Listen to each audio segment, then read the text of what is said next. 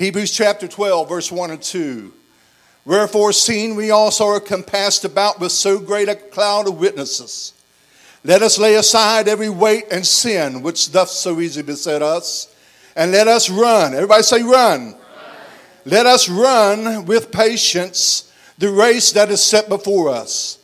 Looking unto, everybody say looking unto. Looking unto Jesus, the author and finisher of our faith, who for the joy was set before him, endured the cross, despising the shame, and is set down at the right hand of the throne of God. Amen. I feel the Holy Ghost. I do. I feel the Holy Ghost. I want to speak to you for just a few minutes about the focus factor. The focus factor. Let's pray right now. Lord, your word is already anointed. I pray you would use me as a conduit. Let me be translucent and invisible, but your word amplified in every mind and every heart in the name of Jesus. And I take authority right now over every spirit or any distraction that would try to hinder the work of the Holy Ghost. Right now, by the authority of the word of God and by the power of the name of Jesus. In Jesus' name, you may be seated in Jesus' name. Amen. Foot racing, long distance running or endurance running, is literally a form of continuous running over a distance of at least 1.9 miles, and is psychologically challenging and requires stamina as well as mental strength to finish the race. Amen. And we, the people of God, young and old, must understand that we are in a race. Race doesn't necessarily mean fast, spiritually speaking. It means not to the fast or the swift, even it says in Ecclesiastes, but constantly walking and talking with God. When you start in this race and you're born again of the water and spirit, you have started something that we need to finish. Amen. It needs to be our main focus. If you look in Matthew chapter 14, and you're going to find that the disciples were in a ship in the middle of a storm. And during the fourth watch, the disciples seen Jesus coming on the water. And it picks up in Matthew chapter 14 and 26. And when the disciples saw him walking on the sea, they were troubled, saying, "It is a spirit." And they cried out for fear. But straightway Jesus spake unto them, saying, "Be of good cheer. It is I. Be not afraid." In the middle of a storm now, I want you to see this. And Peter answered him and said, "Lord, if it be thou, bid me to come unto thee on the water." And he said, "Come." And when Peter was come down out of the ship, he walked on the water to go to Jesus. Ain't that amazing? It's the miraculous that was happening. But when he saw the wind boisterous and he was afraid and began to sink, and he cried out and said, "Lord, save me." And Peter was in the midst of the miraculous, and the storm literally distracted him. And then the question becomes, will it distract you? Or rather, can we turn that around and say, what is distracting you? We have to be honest with ourselves. We have to be honest. The Apostle Paul, he wrote to the Galatians in chapter 5 and 7. He said, "You did run well. Who did hinder you that you should not obey the truth?" So you were running so great. What in the world came in between you and God? That's what he's saying. What came in between you and God? So the word of God teaches us that these three things war against our soul, these distractions. One, the flesh. The second, and not particularly in this order, but the second are the things of this world and the devil. These three foes are three distractions. And we have to understand the journey of life we're living in, that these three enemies are intertwined in it. We have to understand that. God wants to illuminate, give us understanding of that. And our path has to be straight, because we have side roads, we have intersections, a lot of curves, blind spots, hills to climb. Sometimes it's stormy, sometimes it's dark. You're going to have problems and situations. If you're walking in the flesh, you're going to have problems and situations. But through this, we have to keep our focus on Jesus. We have to focus on him, and that's the main goal in mind. I have to finish this race. We have to finish this race, no matter what. Amen. You have to understand, God wants us to know there's a lot of distractions going to pull you off course. And we as individuals, as a church, as a body as well, not just individuals, but as a body as well, we have to understand that there's going to be distractions, and no matter what, we have to go and move past those things. It tells us that 1 Corinthians chapter 9, it says, know ye not that they which run in a race, run all, one receiveth the prize? So run that you may obtain. 1 Corinthians chapter 9 and 25, and every man that striveth for the mastery is temperate. Everybody say temperate. This is where you don't hear a lot about sometimes. We need to be temperate in all things. So now they do it to obtain a corruptible crown, but we an incorruptible crown. Temperance is literally a fruit of the Spirit. There's 9 fruits of the Spirit, and that is a fruit of the Spirit.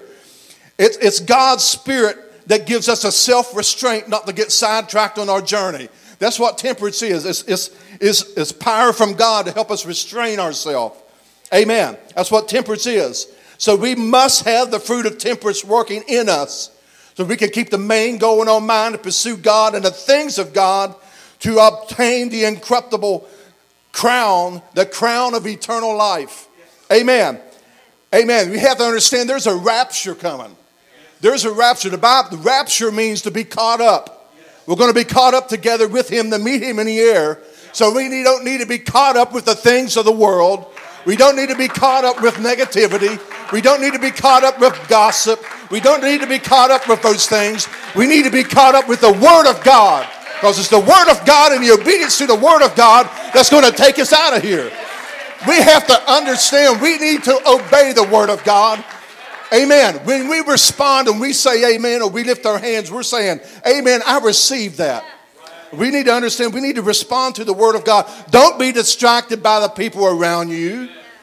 You need to focus on God. Amen. I need to focus on God. Amen. Psalms chapter 17. It tells us that concerning the works of men, by the word of thy lips, I have kept me from the paths of the destroyer. I hold up my goings in thy paths, and my footsteps, that my footsteps slip not. I'm going to be focused on his path. We need to be focused on his path. And he knows what you need to stay on the path. He knows what you need. All he wants you to do is ask him. That's all he wants you to do. Get intertwined with God. Get intertwined with God. He wants to give us supernatural provisions to help us run a race. Strength for the journey, faith for the journey, encouragement for the journey. The word of God is a lamp unto my feet and a light unto my path. We have to understand we're on this path and we got God's light. And the thing is, we can't just stand there. We got to make progress day by day. Day by day, we have to make progress with God. Amen. It's a very important thing that we have the focus factor in this, focusing on God. Philippians chapter 3 and 10 through 14 is the main goal. That I may know him and the power of his resurrection. Amen. You're going to find out when you begin to know God and seek to know God, it's his power of resurrection that's going to bring you up off the side path and sets you back on the path of God. Amen. Amen. That I may know him in the power of his resurrection and the fellowship of his sufferings, being made conformable unto his death. If by any means I might attain unto the resurrection of the dead, not as though I had already attained, either already perfect, but I follow after, that I may apprehend that which also I apprehend of Christ Jesus. Brethren, I count not myself to have apprehended, but this one thing I do, forgetting those things which are behind. You need to forget some things in your past. You do. You need to forget some things in the past. If you made a mistake, hey, just repent, get over it, and just move. Move forward on the path. Move forward on the path. Keep moving on the path. I don't care what kind of mistake you made. God is more powerful than your mistake. God is more powerful than those things. You have to understand. I don't care if the mistake was 60 years ago, if it was 50 years ago, 40 years ago. You put the number. It doesn't matter. Get past your mistake and just keep moving forward. Amen. Just keep moving forward. You can do this. I know that I believe in you. God believes in you. God believes in you. Can you understand that? You need to respond to the word of God because he loves you. He wants you to understand. Get back on the path of God. And when you understand, you're going to praise him again. You're going to feel his presence again. Oh man, my goodness. If you worship him again, he'll restore you. If you seek him, you will find him. If you will be faithful again, he will bless you again. Just focus on praising him. Just focus on worshiping him. Just focus on talking to him. Just focus on being faithful. And then you're going to find the reconnect to Jesus. Amen. It's like these crazy devices we have. They have to be plugged in. This stupid iPad, I call it stupid. Sometimes it can be stupid and get you sidetracked. Your devices can get you sidetracked.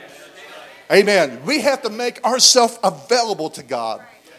And I know I've taken a lot of time, Pastor, but I feel the Holy Ghost. We have to understand, especially in ministry or whatever. I was taught this at a young age spiritually with Brother Aaron Bounce. He was my mentor and my discipleship teacher. So we have to make ourselves available to the kingdom of God. If you want to be used of God, you say you want to be used, you got to make yourself available. If you're not here, you can't be used. As simple as that. But praise God. But God says that in Ephesians chapter 4, that we henceforth be no more children tossed to and fro and carried about with every wind of doctrine by the sleight of men, about a cunning craftiness whereby they lie in wait to deceive. Colossians chapter 3, if you then be risen with Christ, seek those things which are above, where Christ sitteth on the right hand of God. Set your affection on things above, not on things on the earth. In my opening text, Hebrews 12, and I'm closing right now. Let us lay aside every weight and every sin which doth so easily beset us. Every weight, every something heavy. Everybody in here has something in your life that you can set aside because it weighs you down in the path. Because everything of God goes up. Can you notice that? It goes forward and goes up. Amen. Well, you have to understand we have to set the weight aside. Sometimes it's not necessarily sin. It's just something you're involved in that's consuming your time. Instead of sacrificing in the kingdom of God and making yourself available to a service to be used, all of a sudden you're pursuing after this. It could be a job. It could be a hobby, whatever it is. But then if you get involved so much that it becomes the sin, it weighs you down. But we have to understand we have to use the Word of God. The Word of God is quick and powerful and sharper than a two-edged sword. And we need to cut away those things that will weigh us down. That way we can go up and raise a little higher. Amen. The load is going to be light. Amen. He said, take my yoke upon you and learn of me, because my yoke is easy and you'll find that you'll have rest for your soul. Amen. Let's stand right now. I'm done. We're going to pray here in a second. Right now, in Jesus' name, Lord, I pray for your word that you would just have your liberty. I know, Lord, that it's your word, Lord. I pray right now by the authority of your word and by the power of the name of Jesus. Help us, Lord. Be, Lord, involved with you, entangled with you, Lord. The devil in the world may have distractions, Lord, but you have attractions, Almighty. Attract everyone in here according to your word and your spirit. In the name of Jesus, in Jesus' name.